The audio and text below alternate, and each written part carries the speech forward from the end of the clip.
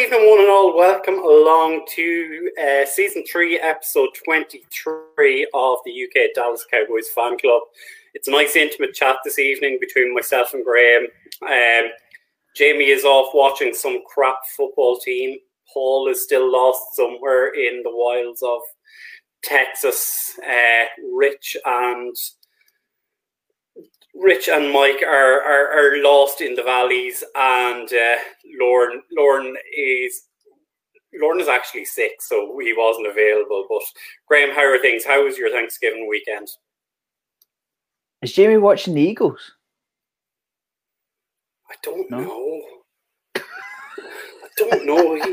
He rang me at 6 o'clock and told me he was on his way to some great stadium. And he tried showing me. It didn't look like AT&T or DK, or so.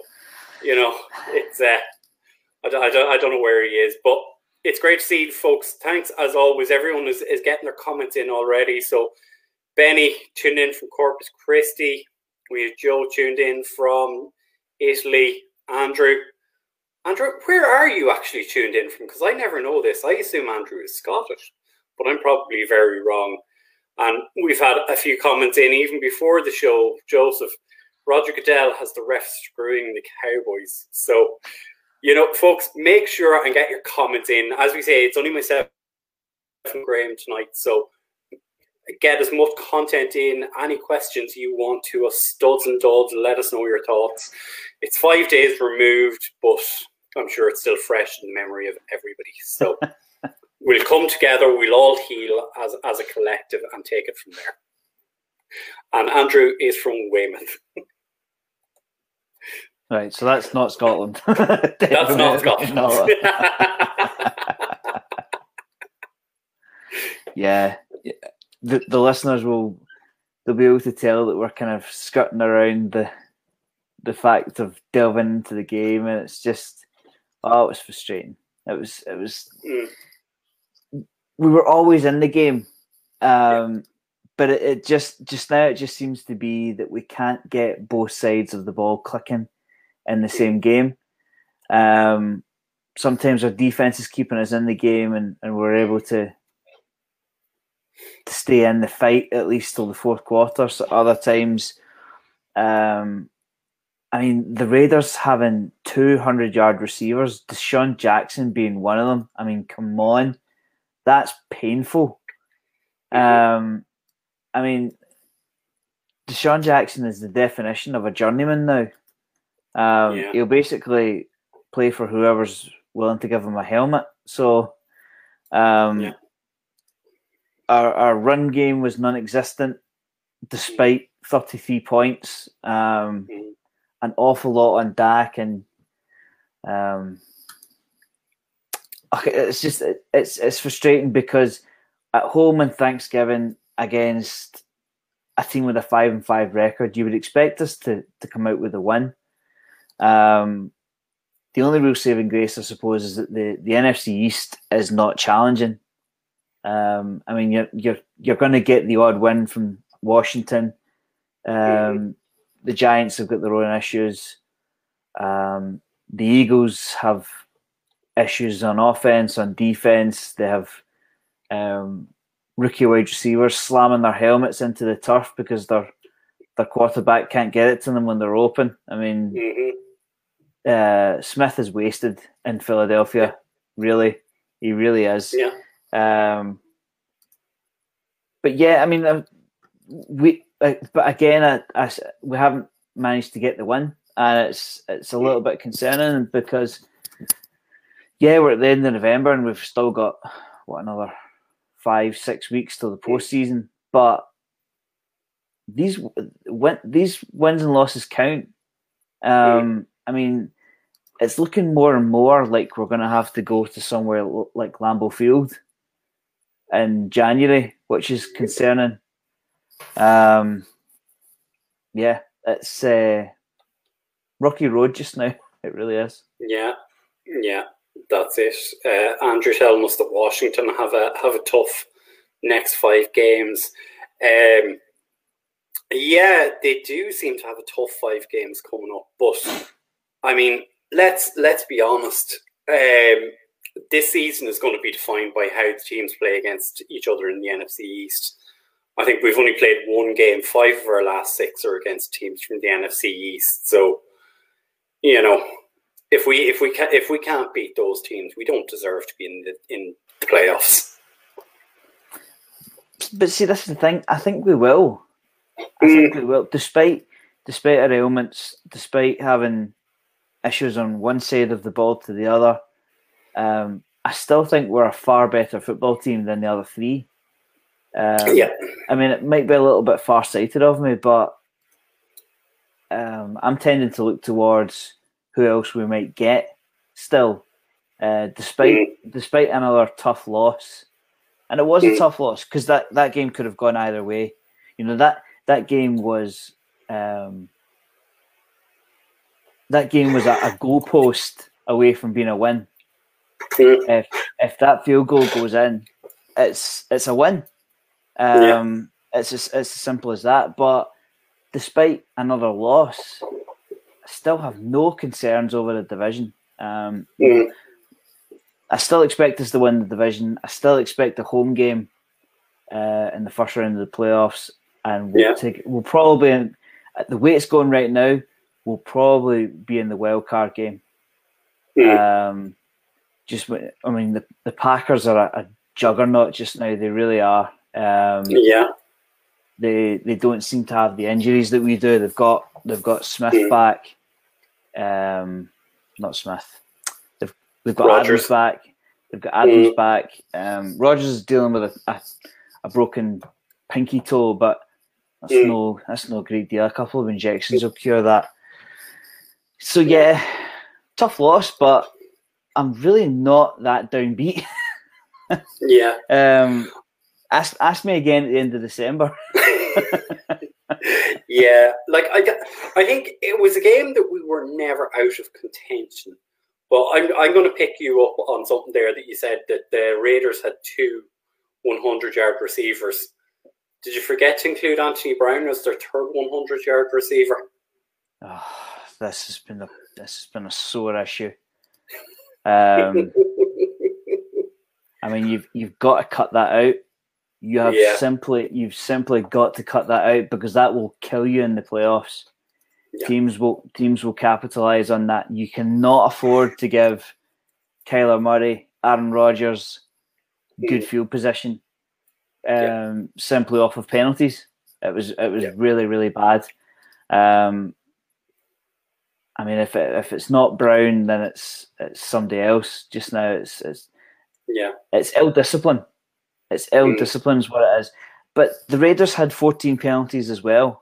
Just looking at the stats, 14 penalties each, but ours seemed to hurt an awful lot more. In terms of time of possession, the Raiders had the ball for nearly 40 minutes away from home. That's bad. That's bad.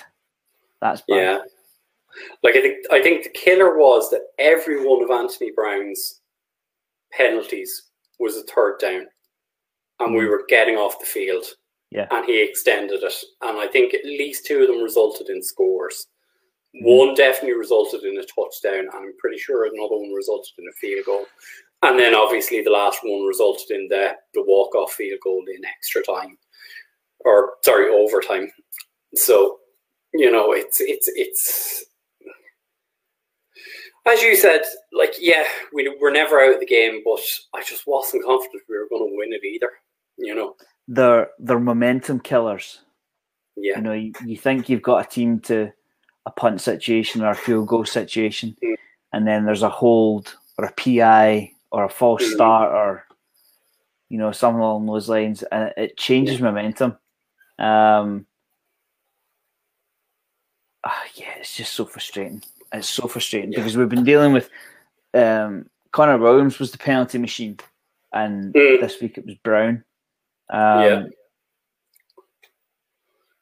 mean that's a strong comment from Joe, but you can't have that. I'm maybe not cutting him, but I would certainly let him spend some time on the bench You know, almost like a kind of, this is not acceptable. I mean, obviously it doesn't help that with Kelvin Joseph has something. We're not quite sure what it is, but there's something not quite right with Kelvin Joseph. So obviously that's your second round pick not playing. So that's one off the list straight away. I mean, I don't know about you, Brian, but I like, even if you just watch the highlight reel on NFL.com, the amount of open targets that they were able to find. I mean, like, go on NFL.com and pause when a Raiders receiver makes a catch. There's nobody anywhere near him. Now that might just be the highlight reel, but they're the big plays that kill you. I mean, I think that he's more of a bend don't break type defensive system, so he's allowing that, say, 5 or 6 yard cushion. But I remember it happened at least 3 or 4 times when I was watching the game. Was guys just were turned on routes and cutbacks, and our guy was 5 yards away, and it wasn't close. Like, I think when I was doing the stats there was only 2 passes defended in the whole game. 2. That's just, it's ridiculous. We've a question here from Andrew, and it does lead us into our news, so I'm just going to pull it up there. Coop, CD, and D'Lo all back this week. It does look positive that we will have all 3 back, and we're going to need all 3. I wouldn't be so sure on Cooper. Last I heard, it was still to be determined. It would be nice to actually get Randy Gregory and Tank Lawrence on the same field. That would be good. I mean, getting Cooper back and getting Lamb back, but we still managed 375 yards through the air.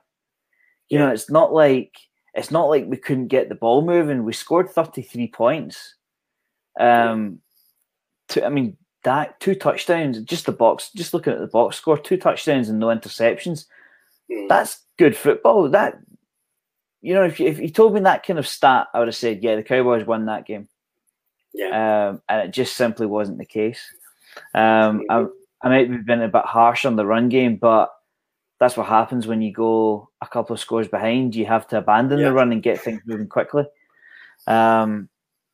Which again, if you get things moving quickly, it probably leads to a score, but it also leads to a low time of possession. I mean, like I said before, the Raiders 40 minutes on the field on offense. I mean, do you take that into account that our defense was gassed? They were maybe they were run off the field. I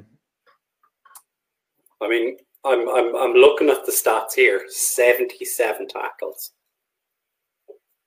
That's that's not sustainable, and especially given the injuries we have. But I think before we go much further, I think we'll flick it over into the news segment, and we'll kind of pick this up in a wee bit.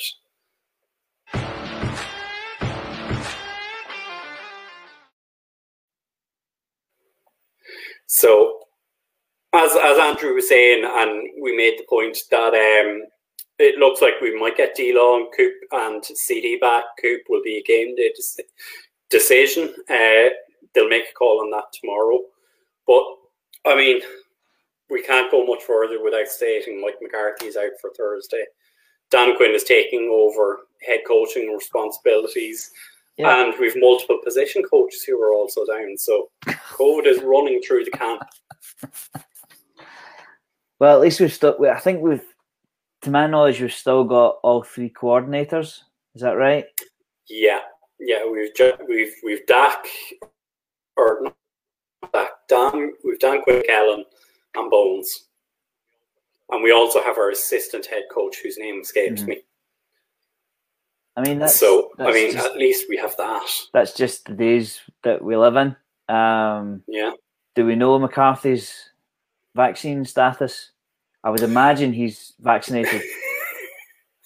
I was watching the break earlier today, and the comment going out of the show, I think it was from Derek or from Nick, was saying that every from Jerry Jones was everyone is fully vaccinated, even if they just have the antibodies in their system to fight it. So heard that before. Yeah. So I mean,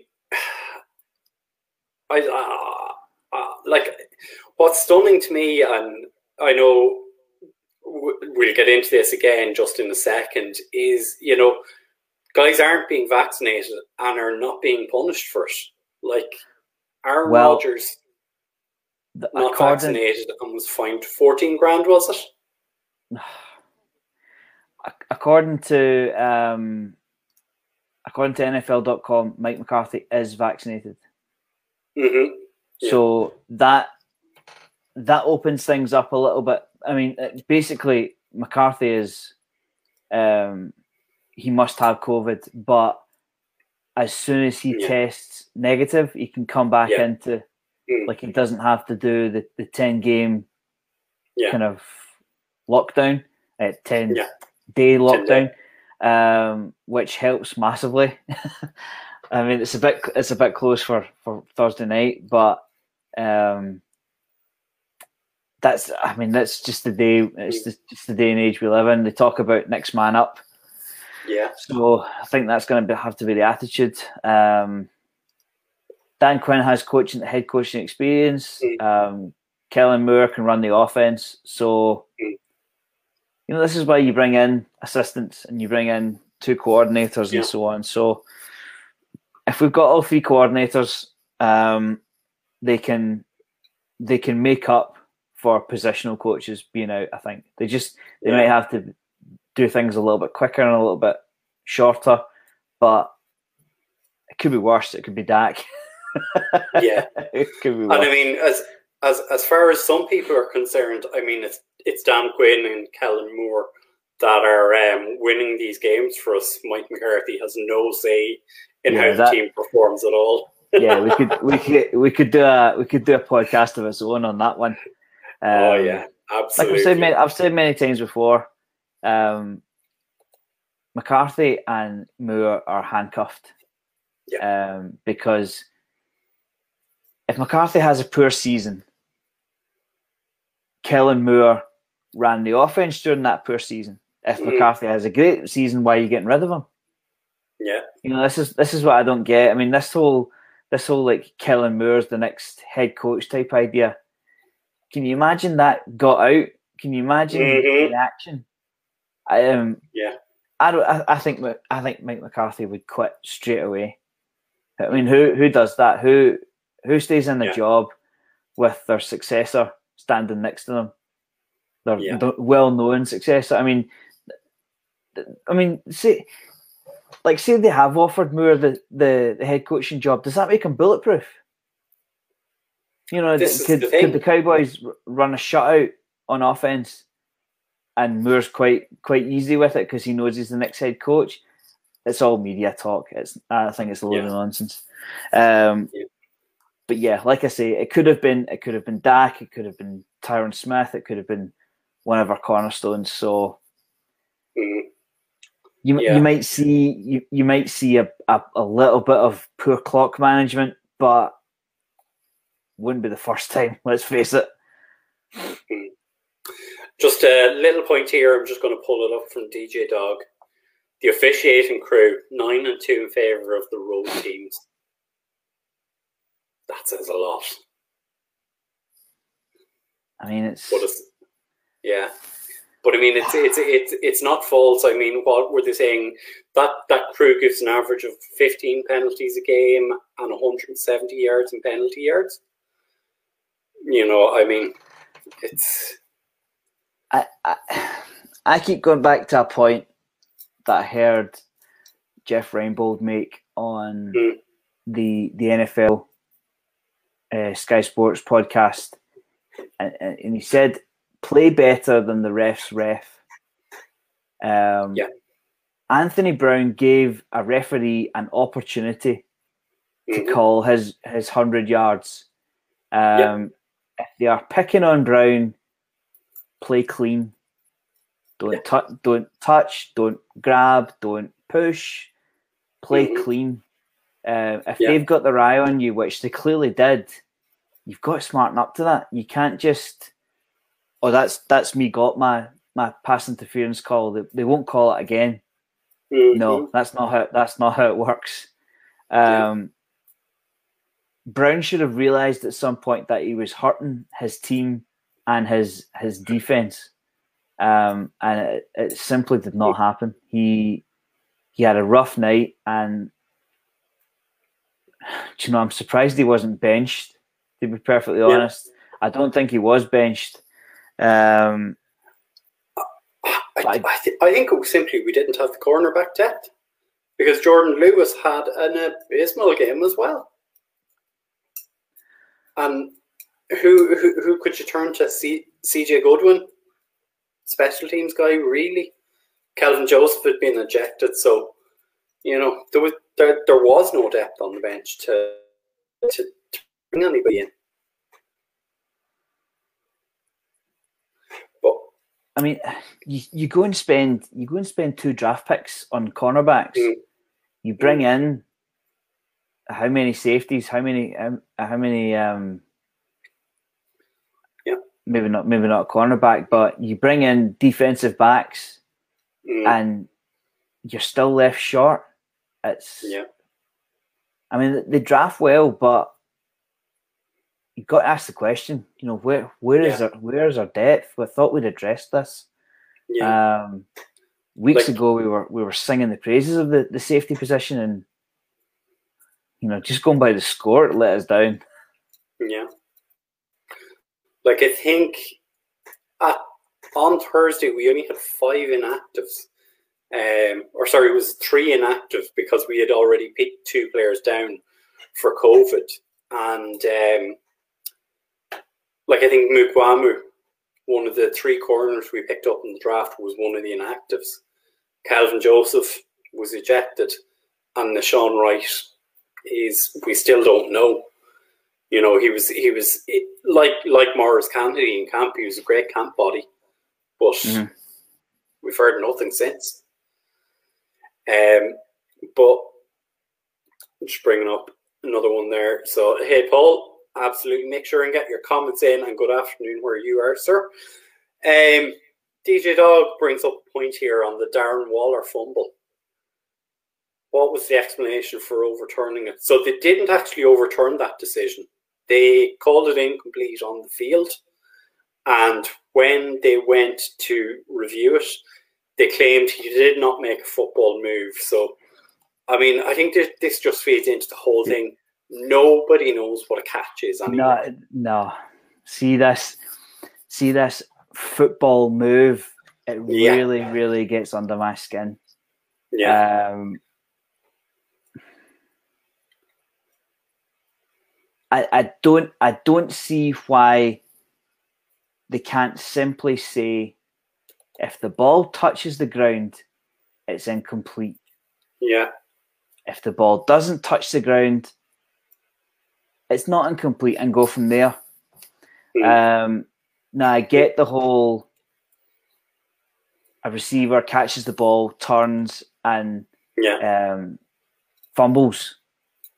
They need to decide if it's a fumble or not, but they've got to draw the line somewhere. I mean, they go to somebody like Fox, they'll go to their guy in New York and they'll say to him, "What did you make of this?" And everybody's got their own opinion of it. It's not like it's opinions. It's not set rules. I mean, they call it a football move. I would love the league or an official to explain what is a football move. So Andrew's brought it up there that he took 3 steps. So from my understanding of it is that you must take 3 steps before the ball can become active. So I think he caught the ball, he took 1 step, a second step, and as he was about to take the third, the peanut punch came in. I can't remember, was it Lewis or one of the other corners who made the bean-up punch, and Neil obviously managed to get it back into play. But I mean, this was the thing, as you say, it's opinions. Like someone, I think they went to Gene Steratore, and Gene said he hadn't made the football move, he hadn't made the 3 steps. So if Gene Steratore, who is a former official, can't make that call, who can? Why is there no definition? I go back a long time ago to the Des catch. Yeah. Now, exactly, Andrew, if reaching for the end zone isn't a football move, I'm not sure what is. Yeah. I'm really not sure what is. I mean, literally trying to score. If that's not a football move, then who knows? Yeah. Who knows? I mean, it's almost as if they enjoy the limelight. Yeah. The officiating is just getting a bit of a hard time just now. But I go back to my original point. Play better than the ref's ref.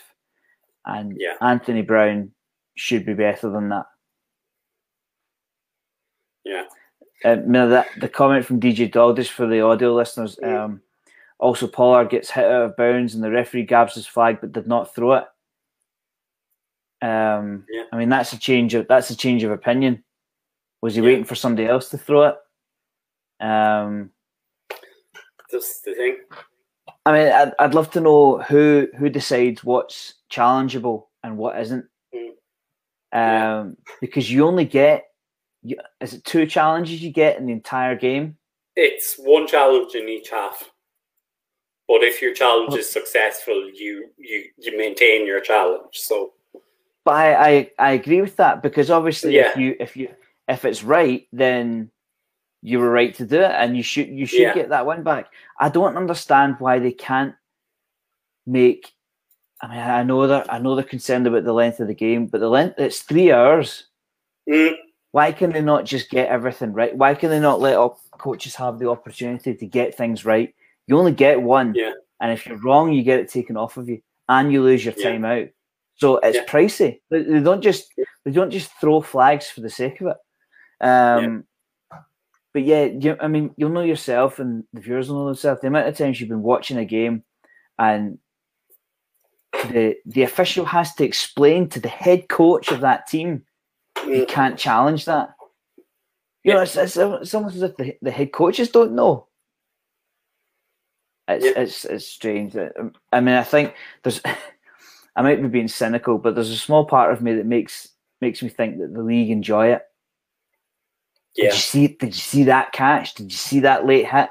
Did you see that thing that wasn't challenged? It's almost as if they're picking up likes, shares, and tweets for that kind of stuff. But that's me being cynical. I mean, it's not like the league to get something wrong, is it? Never. They'd never do that. But following on from, you kind of mentioned the point a few minutes ago about next man up. So obviously Tristan Hill has now been suspended for 2 games for punching a Raiders player at the end of the game. Again, feeds into the whole thing of inconsistencies. Kadarius Toney throws a punch during a game, gets a fine.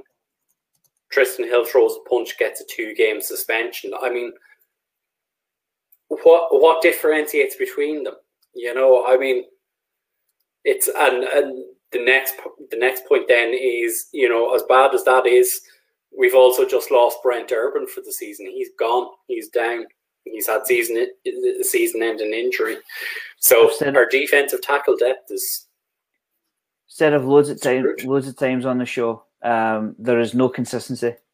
They take each situation, and I mean, I want to say judge it, but they basically there doesn't seem to be a set kind of procedure.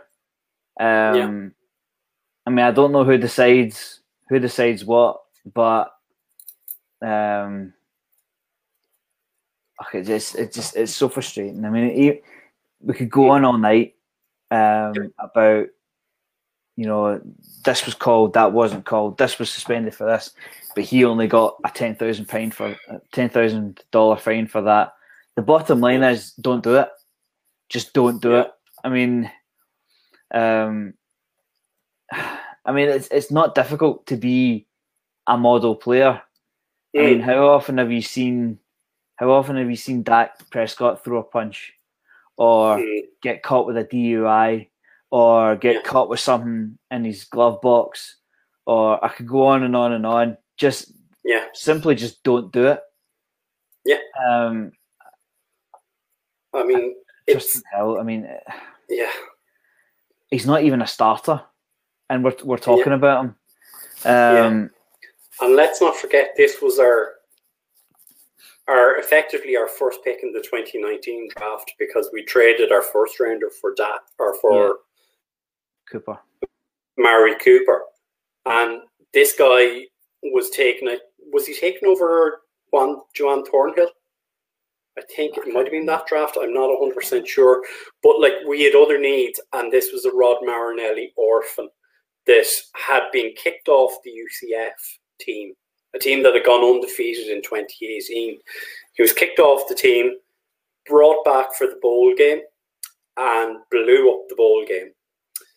And Rod Marinelli liked him and wanted to bring him in. And, you know, look, I'm not going to question the guy's character. I don't know him. I don't know what he's like. But from what I've seen, the production is just not there from him. I know. No. And I'm not having to go with Jay Tuck. I saw a tweet from Jay Tuck earlier in the day, you know, that he doesn't have the numbers, but that's not his position. And that is fair comment. But, I mean, in terms of a second-round pick who is not a starter in his third season, that to me just says he's not good enough, and we now need to move on. I think I made the comment earlier. It's Taco Charlton 2.0. I mean, I just don't understand why players on the bubble do these kind of things. If you're the 50th, 51st, 52nd, 53rd player on the roster, you keep your nose clean, because they are looking for an excuse to move on from you. I mean, they're never going to move on. I mean, see if it was a starter gets so much more leeway than a rotational player. I mean, the stats, he's had 15 tackles in his career.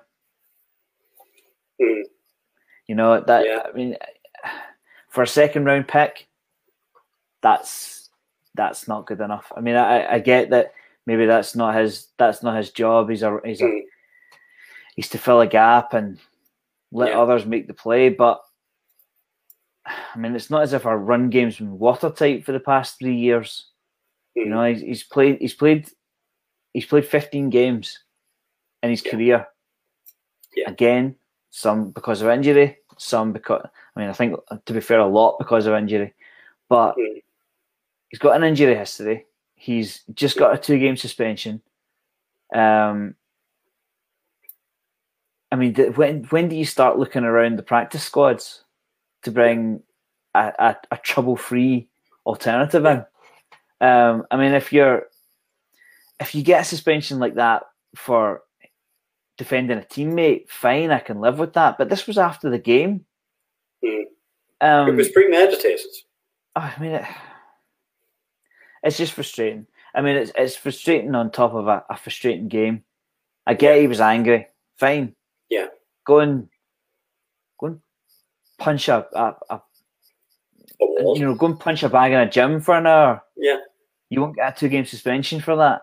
I mean, if he was baited into it, fine, but aren't all linemen baited into? I mean, I'd love to hear some audio from a trench in one game. I bet it's enough to make your blood boil. I would imagine there would be. It would very much be bleep bleep bleep bleep bleep bleep bleep bleep. Yeah. Bleep bleep bleep your mother. Bleep bleep bleep bleep bleep your sister or whatever. Like, it just. Yeah, and do you know, it was more ill discipline whether it's suspensions or over 100 yards personally and penalties. Just frustrating. Yeah. The other points there rolling through. So we've had a couple of players move on to the COVID list. So we've Terence Steele out for this week's game. Nishawn Wright is out. And Zeke Elliott is also playing through an injury and has been since the start of November. So I mean, I know I said this beforehand. We're going to talk a bit of O-line on the offensive side of things. But Zeke Elliott, what are your thoughts? Should he sit out tomorrow's game or Thursday night's game in the hope of he'll then have 10 days effectively to get ready for the Washington football team? I mean, if you're going to rest them, then okay, but I would rather rest them against somebody else than playing the Saints in New Orleans. I mean, if there's anything that quiets a crowd, it's a running game. I mean, to do it off the back of a nine carries, 25 yards, fair enough, he scored a touchdown. But I mean, if he's gonna turn in a performance like that because of the knee, then fair enough, sit him. Because there's nothing worse than playing him through December, and then before you know it, he pulls something or tears something, and you've lost him for January. So if he's struggling, wouldn't you rather rest him against Washington? Almost slipped up there. Wouldn't you rather rest him? Wouldn't you rather sit him against Washington than the Saints? But again, he's human, and if he needs to rest, then he needs to rest. It kind of limits what we can do on the ground, I think, because they've clearly told Dak not to be the free-flowing Dak Prescott that we all love, because I mean, 1 carry for 3 yards. He's clearly being told not to scramble. We need you for the long haul, basically. Is Tony Pollard a 3-down back? No. No. Do you know? I couldn't even tell you who comes in after that. Corey Clement, who again, I think he's more of a change of pace back. Oh yeah, he's not. He's Tony Pollard. Do you know? He's not a banger. No. You know, he's not like. I've seen him a bit for play for the Giants a few times. Was it the Giants or the Eagles? He played for that team and then he went to the Giants. Yeah. I mean, if Zeke's injured, then he's injured. But the one way to quiet the crowd in New Orleans is the run game. The one way to sustain a lead is the run game. Do I trust Pollard with 20, 25 carries? No. No. It's as simple as that. No, definitely not. Which means then you need to ask Dak to do more. But again, on the other hand, sit him now and play him in January. I think we'd all sign up. We'd all sign up for that. So if they have to do it, then they have to do it. Yeah. And Joe, we did have a look. We did talk about this earlier. So is Cooper playing Thursday? As far as we're aware, Amari Cooper will be a decision tomorrow. He will need to have practice before the team flies to New Orleans and past a physical. So he will need that's the situation. And then rather see Dak start scrambling like he did before the injury, because he's more dangerous when he does, instead of just sitting back in the pocket getting sacked. I agree to a point with you, Joe, and I think you'd say the same here on this, Graham. But let's not forget we're paying Dak Prescott 140 million. We've paid 75 million this year. Do you really want to have your franchise quarterback going down? Is the question. I would agree with Joe prior to the injury. I mean, we all saw the way the wheels came off the cart last year, with questionable offensive line play just now and backup wide receivers. Do you really want to throw Dak on the scrap heap as well? I agree. To add scrambling to his game, it makes him so much more lethal. But I still want to see Dak playing in January. They have that. I mean, if Dak Prescott goes down, it's finished. That's moving the ball on the ground is what your running game's for. Some teams play with it. Some teams, like the Cardinals, they'll let Murray scramble. I mean, you saw Cam Newton scramble for years and years and years. Where is he now? He's a dud. He's playing in Carolina simply because Sam Darnold is struggling now. For a long time, scrambling quarterbacks were the bee's knees. I mean, you could write them off. Robert Griffin. Where is Robert Griffin now? I think he's a backup for the Ravens. Last I saw.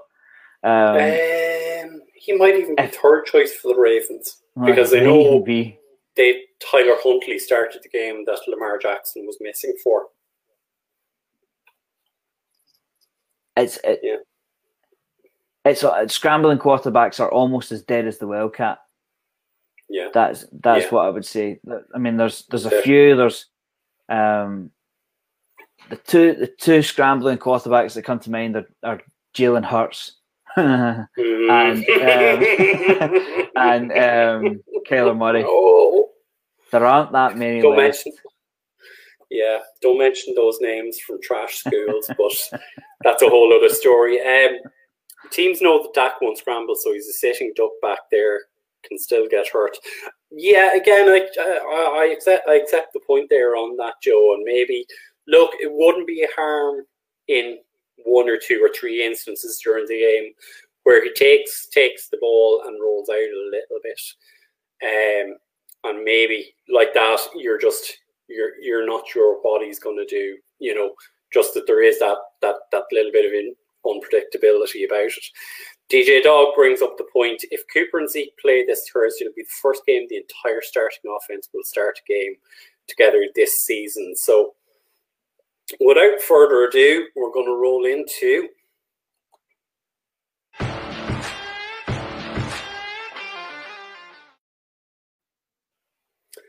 the offensive side of the ball. Graham, I said we would talk about this before we went live on air. Yeah. And as DJ Dog said, it'll be the first game the entire starting offense will start together this season. I don't think we even know what our starting offensive line is anymore. That was certainly Smith what. And Zach Martin. I don't know. I mean, that's a great stat, but who is our starting left guard? Yeah, who's our starting right tackle? I mean, I think judging by the depth chart, it would be Collins. It would be Collins and Williams at left guard, with Collins at right tackle. But yeah, it's I mean, a message when the news broke in our chat that Terence Steele was out for the game. I messaged Rich and I said to him, "Rich, it's time to get the old rhetoric out again." Yeah, we've been enjoying it. We've been enjoying the offensive line for a few weeks now, but you know, Tyron Smith ailments. Yeah, Collins, naughty boy. Williams is a turnover machine. I could go on and on. Yeah. I mean, like, I shared the clip in our private chat. There was one clip of Tyron Smith doing the rounds on Twitter.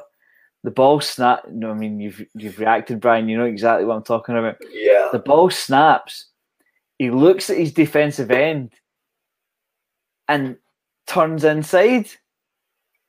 I can't remember who the end is, but the end thinks Christmas has come early and has a free run at Dak, and you're thinking, Tyron, now is not the time for a brain fart. It's really not. I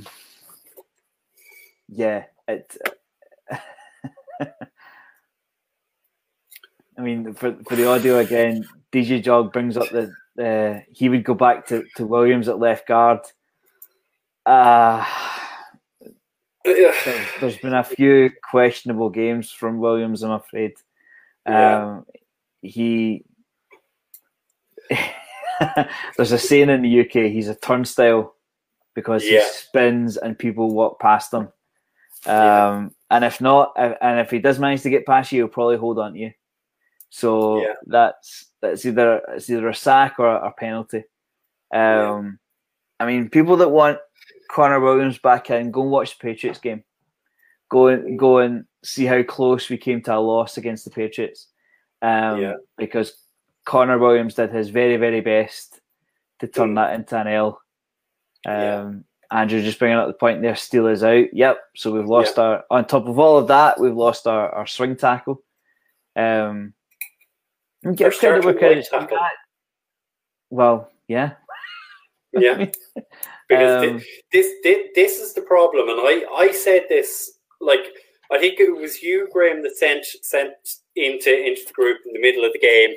It was the child with the arms out blubbering, that gif, and and I think Rich was saying, you know, like, hold me, and you know, it's I kind of said it's the time that we broke down this offensive line and rebuilt it, because bar Zach Martin, as you said it for 3 years we've been doing this show, you're not going to get 16 or 17 games out of Tyron Smith every year. We don't know who's starting as our left guard. Our centre, I have huge question marks over. And we don't know who our starting right tackle is. Like, apart from Zach Martin, we're a mess along that offensive line. There's, like you say, there's only one of them going to the Pro Bowl. Think how many times the Cowboys sent 3 offensive linemen to the Pro Bowl. Yeah. Simply because the offense was the Cowboys. The offensive line was the Cowboys' offense. Like we go back to the point of Prescott having to scramble. In 2016, Dak had, I don't know, 4 or 5 seconds to get rid of the ball on most occasions. And what do you know? We end up, the record was it 12-4? It was 12-4, 13-3, but yeah, it was one off. You know, like, is it coincidence that Zeke is injured? I don't think so. You know, I get that the body breaks down after such intense punishment, but is his offensive line the same? Absolutely not. It just seemed to break down one piece at a time. Collins has definitely regressed. They waited on Williams, and they waited and they waited and they waited, and finally, thankfully, they've benched him. But they've benched him because they want to go with somebody else. It wasn't. Yeah. I don't think McGovern won the job. I think Williams lost it. To be perfectly honest, I think they just got fed up with the holding calls.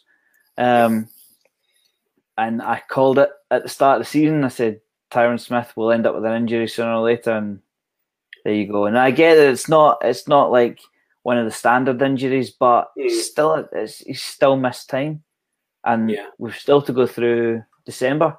Think how many Northeast games we've got coming up in December. We have to go to New York. We have to go to Washington. Cold. We have to go to that city in Pennsylvania. Cold. And if by chance you get through the wild card round, you then have to go to Wisconsin. Cold. So yeah, you know, the body doesn't get better in the cold; it gets worse. Yeah, I mean, I let it slide. I let it slide because they were doing so well, and I thought I need to cut them a break because they are doing well. But I think I'm going to have to slip back into my old ways. I mean, I haven't followed Rashawn Slater's career so far, but I mean, imagine upgrading the left guard from Connor Williams to Rashawn Slater. I mean, really? Yeah. I mean, I get it. You can only supplement one position with a first round pick, but it's been too long. It has been too long, and they've tried to bring in second and later. I mean, I know I keep saying the same thing, but if you're an offensive lineman and you fall down the draft, there's something wrong with your technique or your height, weight, speed, your injury history. Yeah, that you've got to go and get linemen in the first round. I mean, the other guy we targeted, Quinn Miners, the centre. I don't know if has he had a big impact for.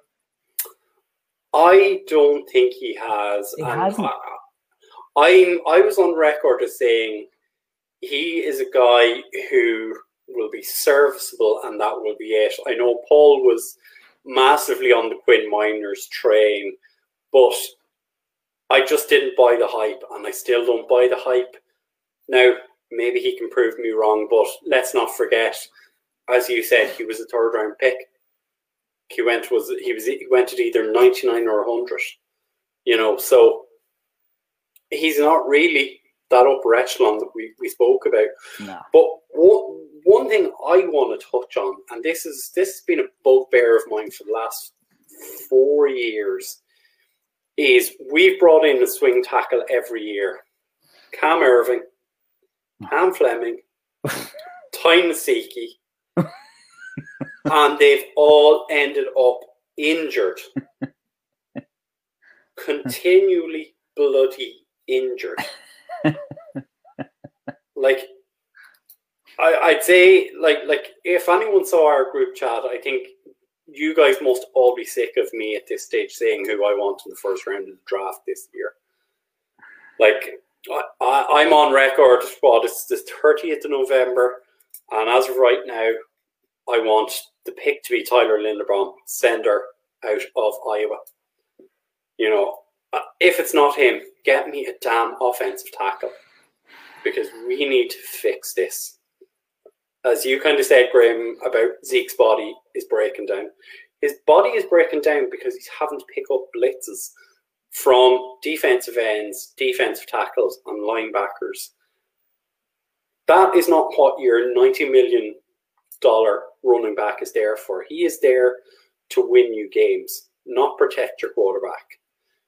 It's, you know, the decision making has been up and down for the last couple of years, and they've not reinforced, and it's time. Our last first round pick was Zach Martin, and it was in 2014. We need to focus on the O-line from here.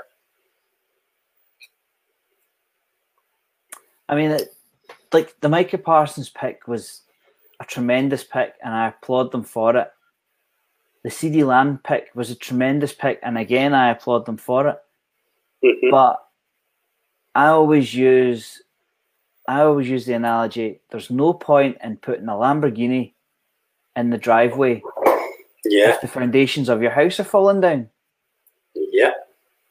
And the Cowboys' offense is built on the offensive line, and we've plastered over cracks. We have not taken replacements. We've seen guys deteriorate or leave down to injury, and we've tried to supplement it. We have not replaced it, hoping that these guys get over whatever it was that made them fall to day two. And to my knowledge, none of them have done it. McGovern, Williams, Biadasz is playing because there's nobody else. Yeah. McGovern is playing because there's nobody else. I mean, how long did we hear that McGovern was taking snaps at centre? Yeah. Did he ever play centre? Williams. He did. He played as a centre in college, for Penn State. But no, I mean for the Cowboys. No, not for the Cowboys. No. So I just want to bring up this point here from DJ Dog. Usually it takes an offensive lineman this one off season to get strong enough to be consistent in the NFL. Yes, it absolutely does. But if you look over the past 10 years, the standout offensive linemen have all been taken in the first round. They were all identified coming out of college. So if you look at Zach Martin, Quentin Nelson, Tyron Smith, who else am I thinking of? Penei Sewell. These guys were all identified coming out of college. Tristan Wirfs last season. And these guys are in the discussion for the best players at their position. You know, you can't fix this line with taking shots. And Joe's supporting that point in terms of we need to look for a replacement for Tyron in the draft or free agency. Yeah, but Graham, you're on record for 2 years with this. Yeah, the problem with free agency is that good offensive tackles do not hit free agency. Nope.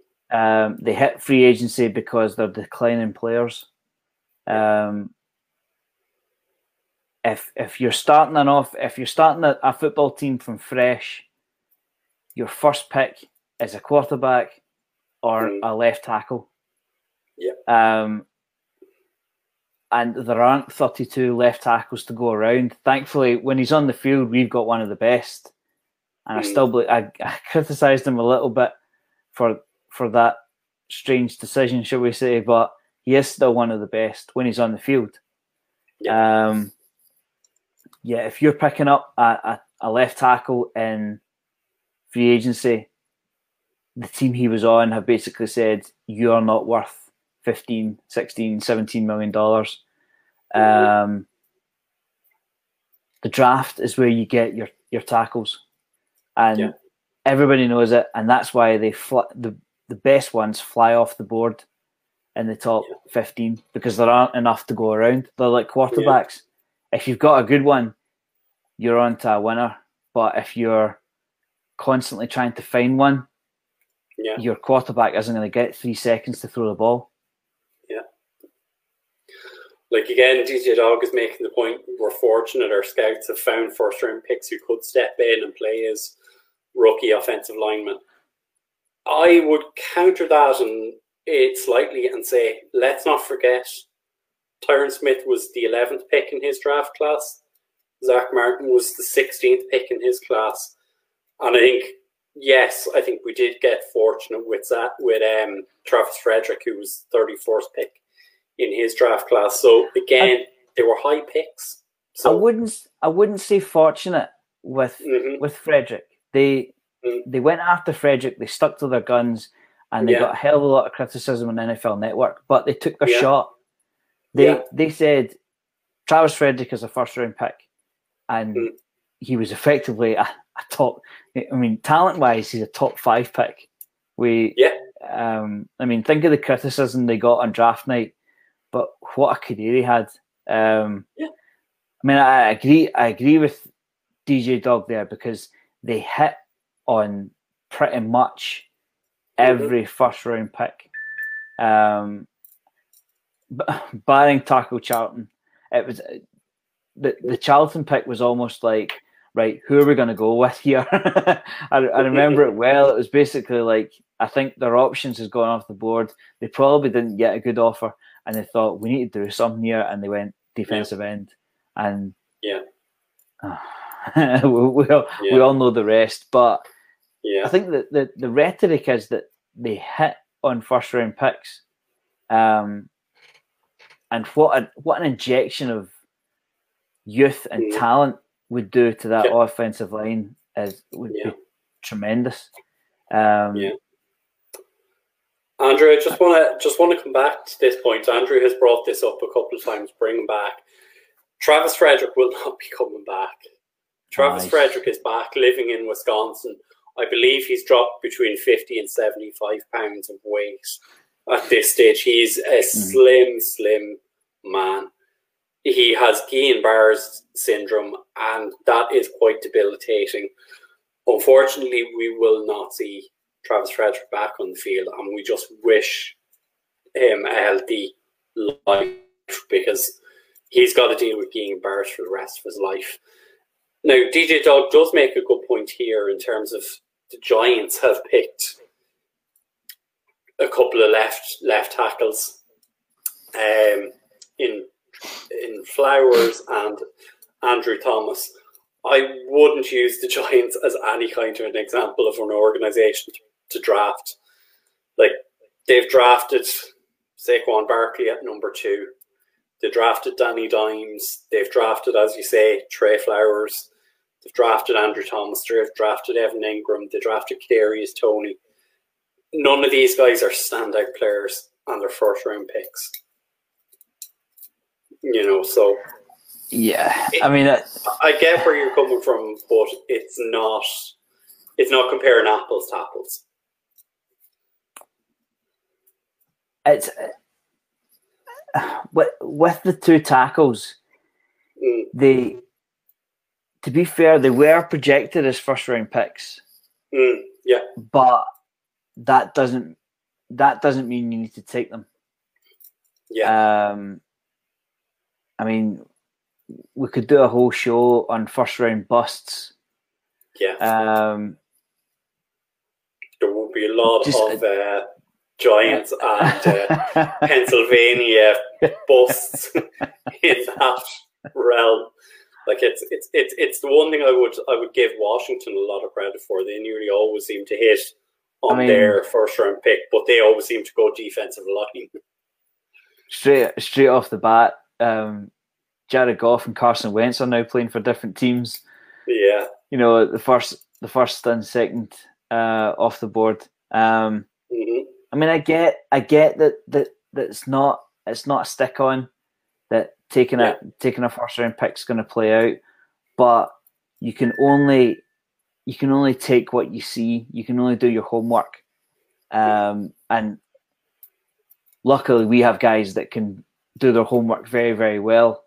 And are paid accordingly. And I think, to be fair to DJ Dog, he is making the point there that it's never a sure thing, and that is the thing that we always say. It is a lottery, and you have to do your evaluations. As you said, there was 3 guys. There was Andrew Thomas, Tristan Wirfs, and I cannot remember the other 2 guys now at the minute. But you're right. There was the 4 of them together in the 2020 draft, and I think most people had Andrew Thomas as the lowest ranked of the 4, and the Giants seemed to took him with the 4th pick. And everyone was kind of like, ooh, because most people expected them to pick Tristan Wirfs.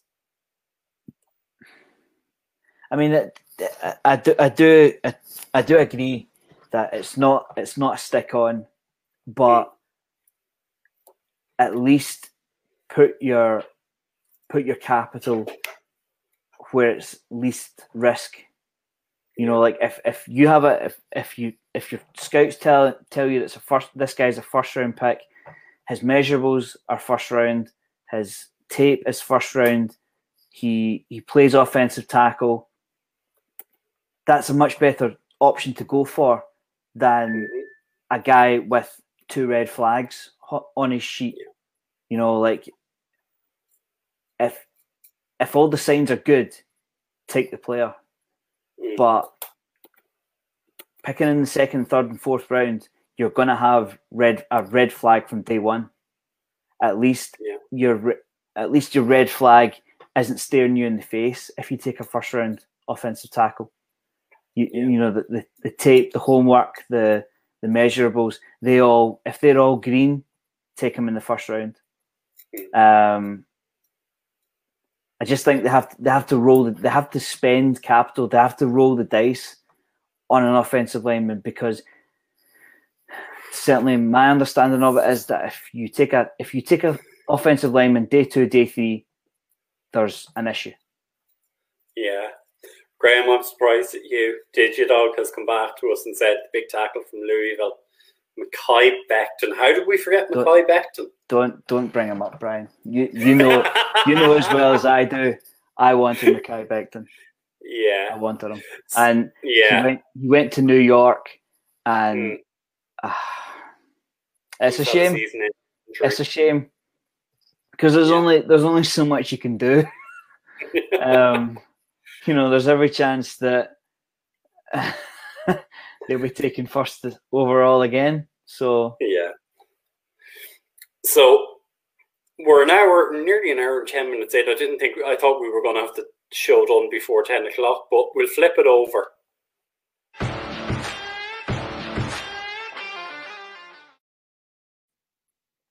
Do we have to? I think, look, we've flogged Anthony Brown to death at this stage. We're not going to go back over that ground. But, I mean,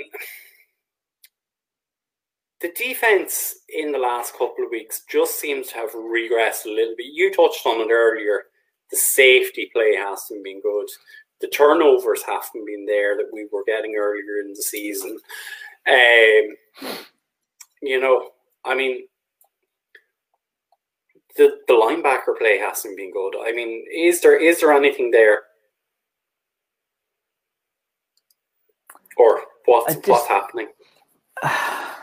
It's almost as if the form is wearing off in alignment with some injuries. Yeah. I mean, to lose Gregory at some point, to lose Tank, all of a sudden you go thin at cornerback. You've got suspension issues at defensive line. I mean, the only player I would say that's been flawless in the past fortnight is Micah Parsons. And newsflash, he's the rookie. So, I mean, like the rookies have no off season, and it worries me a little bit that the guy who's had no off season is the one that's producing in November. The turnovers have dried up a little bit. You know, it's almost as if they're leaning on Parsons, they're leaning on Diggs, to make something happen. I mean, to hold the Chiefs to 19 points. Yeah. I mean, any team should be happy with that. 3 scores, 3 touchdowns wins you that game. That's totally acceptable. This is when I go back to one side of the ball plays well, the other one falls over. So Cowboys going to score 9 points in that game. Game later, we're putting 33, we're lighting up the scoreboard, scoring 33 points, and our defense doesn't hold up. Complementary football gets you far in the postseason, and that's what we're missing at the moment. Is complementary football. Again, asking Dak to do too much. I mean, DJ Dog brings up the point there. He did cause that, but he's the rookie. Anthony Brown is the seasoned professional, and you can forgive Parsons. Like he's also saying Parsons has been good and he has been clutch. At the start before the start of the season, I predicted that Parsons would be our sack leader for the season, and he's well down the road to fulfilling that. Like, I criticised not taking an offensive tackle, but more than happy with the Parsons pick, the way it's turned out. It's not synced up at the moment, and that's where our problems are coming from. I'm looking at the box score. I mean, we got 3 sacks. 3 sacks, yeah. 2 passes defended, 7 QB pressures, and Parsons had 5 of those. Again, he's the rookie. Yeah. You know, I get he's a talented player, but you've got to help him out. Yeah. I mean, the guy is breaking records every single week. I mean, his tackle for loss numbers are the highest ever by a defensive rookie. He's had the most sacks by a Cowboys rookie since DeMarcus Ware, and he's now surpassed DeMarcus Ware. I saw it over the weekend, and it's not rhetoric. This guy should be in the conversation for Defensive Player of the Year. Yeah, definitely. He's been playing a hybrid defensive end linebacker role and has excelled at both. But the cast is not there around him. I think he's stick on for defensive rookie. He's in the conversation for overall. DJ Dog again, just agreeing with you. Thanks for the comments. A vet like Anthony Brown, I mean, you would think after his second foul, I'm going to ease up, but it just kept happening, and momentum killer. He's the big earner. I think I just want to bring that up again. He's the highest paid cornerback. When you talk about, he effectively should be the leader in that defensive backs room, because everybody else is either a rookie or on a 1-year deal. They've been brought in because somebody else said they're not good enough, and they've done well. They've come in and produced, but Anthony Brown has been there so long. He's the highest earner. He's a starter. It's not a good example. It's really not. And I hope that's being drummed into him. I hope that's being drummed in, because you cannot do that and expect to go into the postseason. Like what upsets me more than anything is McCarthy seems to have no problem disciplining La'el Collins for being out injured all of last season and being suspended for 5 games this year. And La'el, yes, he's in the second contract, but there doesn't seem to be that same strictness on the defensive side of the ball. I mean, if someone costs you 4 defensive pass interference penalties, all on 3rd down, and resulting in a 1st down, and gives up nearly 100 yards in penalties, like, they should be cut before they're off the field. And he's still there. it's almost as if Brown knows how important he is.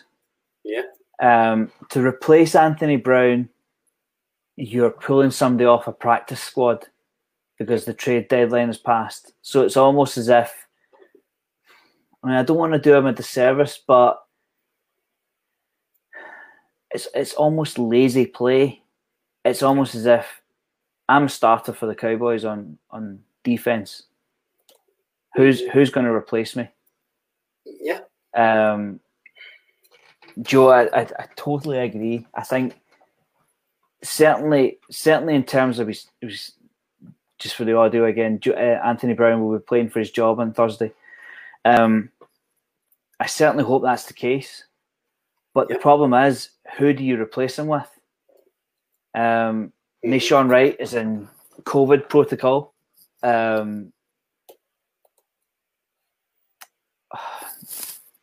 Kelvin Joseph has.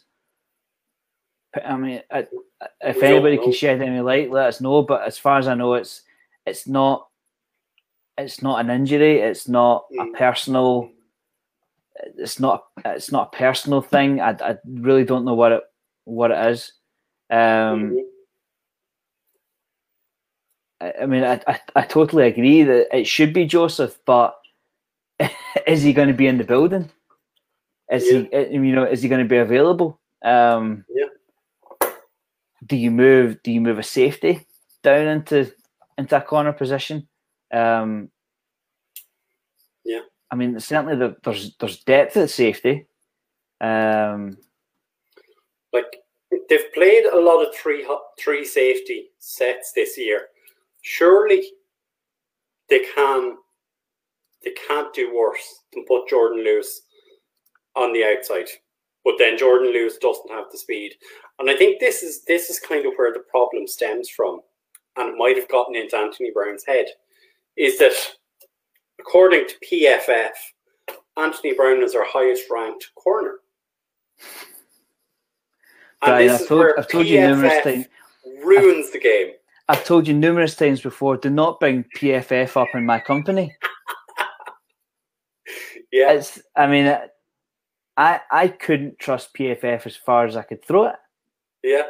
I asked Mike for the PFF grades before we came on.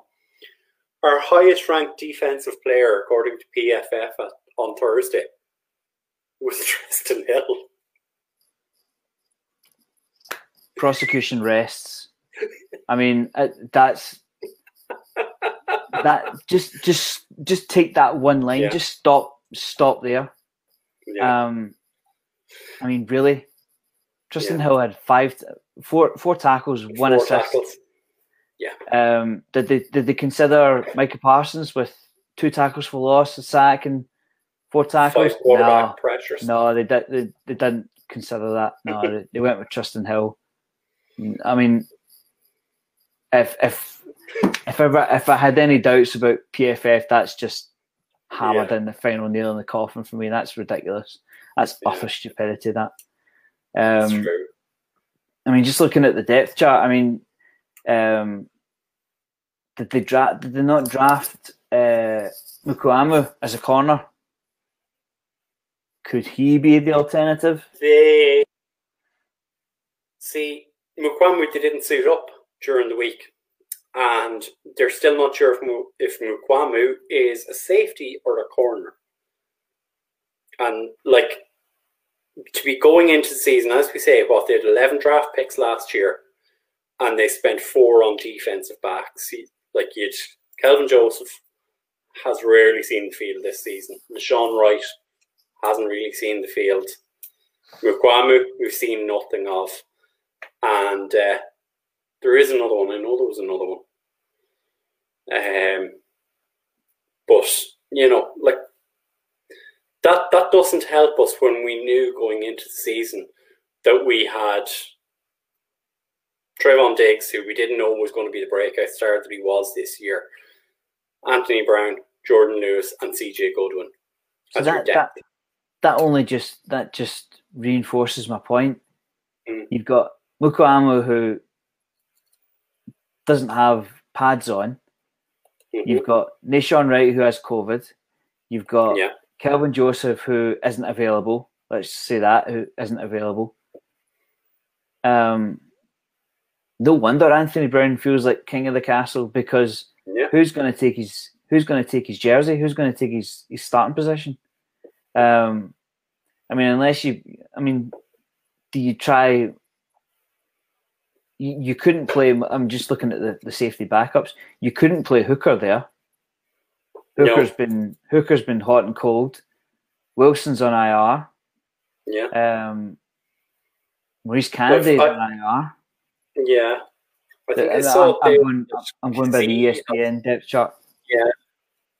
DJ Dog brought it up there that Kazee has experience at cornerback, so maybe you could play him, but would he be more of a slot corner rather than an outside corner? Because you have to remember that's Anthony Brown's position is as an outside corner rather than a slot or centre field corner. So you don't seem to have a like for like replacement who is there on squad for him. But in saying all this, we're bashing into them, and I don't want to step on the toes of Thursday night show. Look who we have coming down the road on Thursday, and Trevor Siemian, Taysom Hill. So they're not. Let's be kind. They're not starters. So we'll see if the corners can bounce back. A statement game from Anthony Brown would be nice. A little pick six would be even nicer. He's getting all the hot press just now, or the bad press. You can only imagine the words Dan Quinn had for him. And Quinn will be head coach on Thursday, so hopefully Brown's had a good week at practice, because, like I said before, he's the highest earner. And when you look to get under the cap, Anthony Brown's one of the first players you look at. So it's very expendable. Hopefully it's a return for Anthony Brown, a statement game. It couldn't get any worse, put it that way. No. Before we do get out of here, we can't leave this game without discussing Greg Zuerlein. Missed extra point. Special teams, missed 2-point conversion. Greg Zuerlein also had a missed field goal from, was it 59 yards or something like that? Yeah. And I saw RJ had a piece on this, that in every other game, Zuerlein has missed a kick of importance.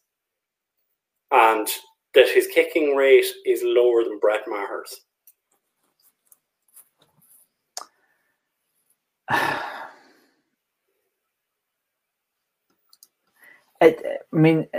It's tough.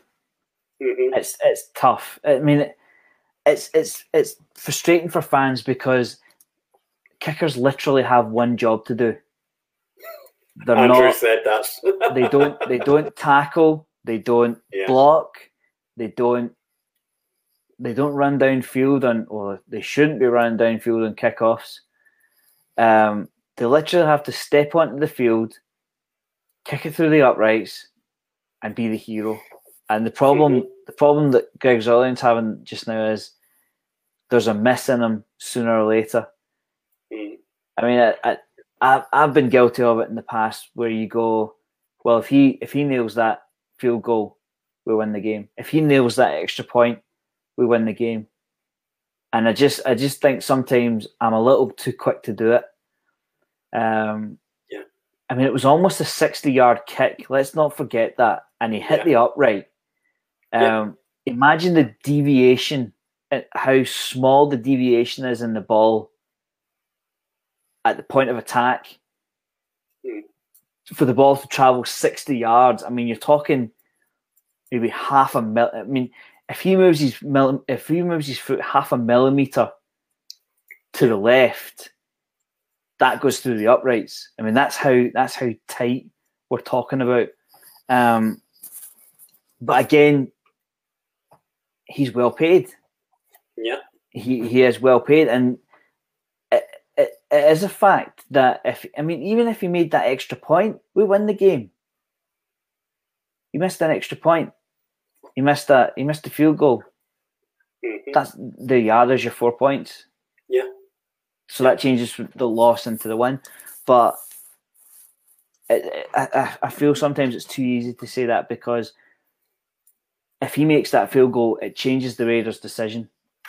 Yeah. You know, they maybe don't go for the field goal. They go for it in 4th down. Yeah. And then all of a sudden, it doesn't really matter that he made the field goal. Yeah. But RJ's point is valid, because if we're 2 points behind in the championship game with 30 seconds left to go on the 30-yard line, I don't know about you, Brian, but I'm nervous. Yeah. Because there's every chance that he misses it.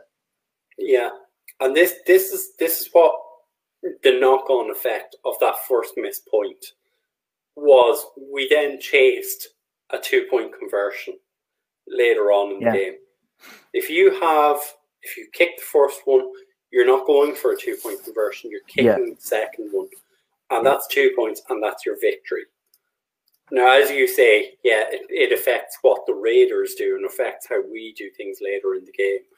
And it's that thing of momentum in a game, is that, you know, the Raiders went straight down the field, bomb to Deshaun Jackson, he's in for a touchdown. We get a possession, go down, get a touchdown, and you're going, great. You miss the extra point, and suddenly it's deflation. And we're chasing the game.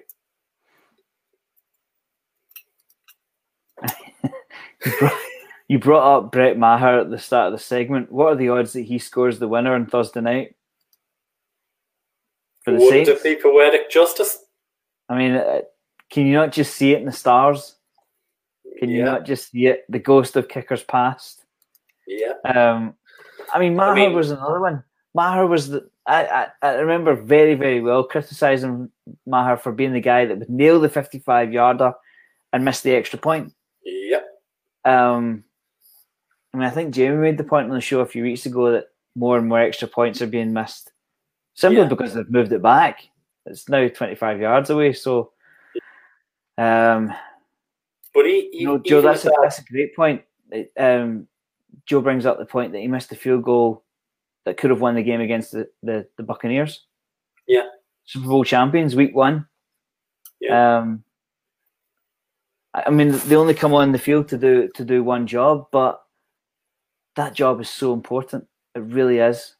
And that's why they get paid millions of dollars to do it. And I suppose the bottom line is that Zuerlein didn't do it. Yeah. And let's not forget, was it 2-3 weeks ago? It was the Falcons game, I believe, that we brought in Lareem Hajrullahu. Kicked every extra point, kicked his field goals. Cowboys won. No questions. And that guy's kicking his heels with Jeff Reinebold. You look at that and you go, what more did you want him to do? Did you want him to go in and do you want him to go down in 3rd and goal as well and and be the lead blocker? You know, it's tough. It is tough. Yeah. You go from the guy that you pull off the street to back to one of the Greg the Leg. Yeah. And Greg the Leg does or couldn't do what the guy off the street did. It's frustrating. But Dan Bailey is still a free agent. I said that last week. Yep, I remember very, very clearly. But again, that's what makes it so infuriating for fans, because they run onto the field expected to do one job, and before you know it, the goalpost is vibrating and momentum goes, and Yeah. It's quite strange when you consider the amount of guys on the street. I mean, all you have to do is go into the NFL Fantasy app and go to kickers and see the guys that are on the street, because you'll know most of them. Yeah. You'll know most of them. It's a form position, and I don't think Zuurloin has lived up to his compensation in terms of salary. And there's a lot of guys around the league who have been with the Cowboys at various stages over the last few years. You've Tristan Vizcaino is with the Chargers. You've Brett Maher with the Saints. Nick Folk, Kai Forbath. Yeah, Nick Folk with the Patriots. Kai Forbath, I think, is still in the league. So it was a Bones Fassel pickup, absolutely, but maybe Bones needs to be told, you're not the head coach. I mean, I go back to the point I bring up several times. Why isn't he a Ram? Yeah. I mean, did the Cowboys outbid the Rams for Greg Zuurloin? No. Yeah. No, we didn't, because we didn't have the money to at the time. The Rams moved on from Greg Zuurloin. That's the bottom line. Yeah. And that's the bottom line with 80% of free agents, that you consider them not worth what they want. That's why they become free agents. You don't let stars walk out the door. You keep stars. It's I mean, especially when you consider that. I mean, consider how many NFL games are decided by one score. Across the league, it's so tight from the bottom to the top. Anybody can beat anybody on their given day. It highlights how important kicking is. And when we've got a guy kicking 75% of his points, they're gonna have to look at it sooner or later. Unfortunately, I think it might be too late when it happens, and it will cost us another game or two. But it is 25-11 here in the UK and Ireland. And as I said to Graham earlier, I didn't expect to go this long, but I think before we get out of here, we better pay the bills as always, Graham. So if you want to give the sponsor shout out. Well, we saw that Paul met up with Barry during the week. Extremely jealous of my Scottish brother. Folks, if you're planning to go to a game at AT&T, if you're planning to wish the team well before they head off to Wisconsin in January, make sure you do it with Cowboys Experience. They treat you like absolute royalty, and you simply have to enter the discount code UK Cowboys. And Brian knows just as well as everybody else. What do you get, Brian? Chocolate pudding. You get chocolate pudding. You get free stuff. There we go. We'll allow Andrew the last words on it. Don't be silly. Yes, Andrew. Yeah, Andrew knows. Stuff. Andrew knows well. He's given us a prediction for Thursday's game. Andrew, I'll take 11-10. But as we also always say, make sure and give our fellow Cowboys content creators a follow. As we say, Cowboys Experience their own social media channels, Facebook, Twitter, Instagram, and then all of the Dallas Cowboys media. So you have The Break, Talking Cowboys, Hanging with the Boys, and then of course the guys like Tuck, Jeff Ryan Bowles, Marcus and Brandon, Law Nation, Big Game James, Katie's Fun Tweets. Give all those guys a follow. The content they put out is second to none, and they're great supporters of ours and make themselves available to us at all times. So give them a follow. Are you on the pre-game show on Thursday night, Graham, or will you be taking a break?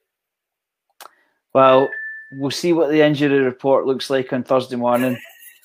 As far as I know, Lauren is questionable to return. Yeah. Jamie Smith might be in concussion protocol after tonight. you never know. So we'll see if I get dragged off the bench on Thursday night. We'll soon find out. And Paul Stewart might dial in from the Superdome to join us. The only problem is we won't be able to hear him because it's so loud in there. But yeah, look, as always, the guys will be along at 9 o'clock UK and Ireland time on Thursday evening. That'll be 4 o'clock on the East Coast, 3 o'clock Texas time, and 1 o'clock on the West Coast. So make sure and tune in and get your Saints and Cowboys build up to the performance. From me, it's a good night, and thank you all. See you next time, and go Cowboys. Good night.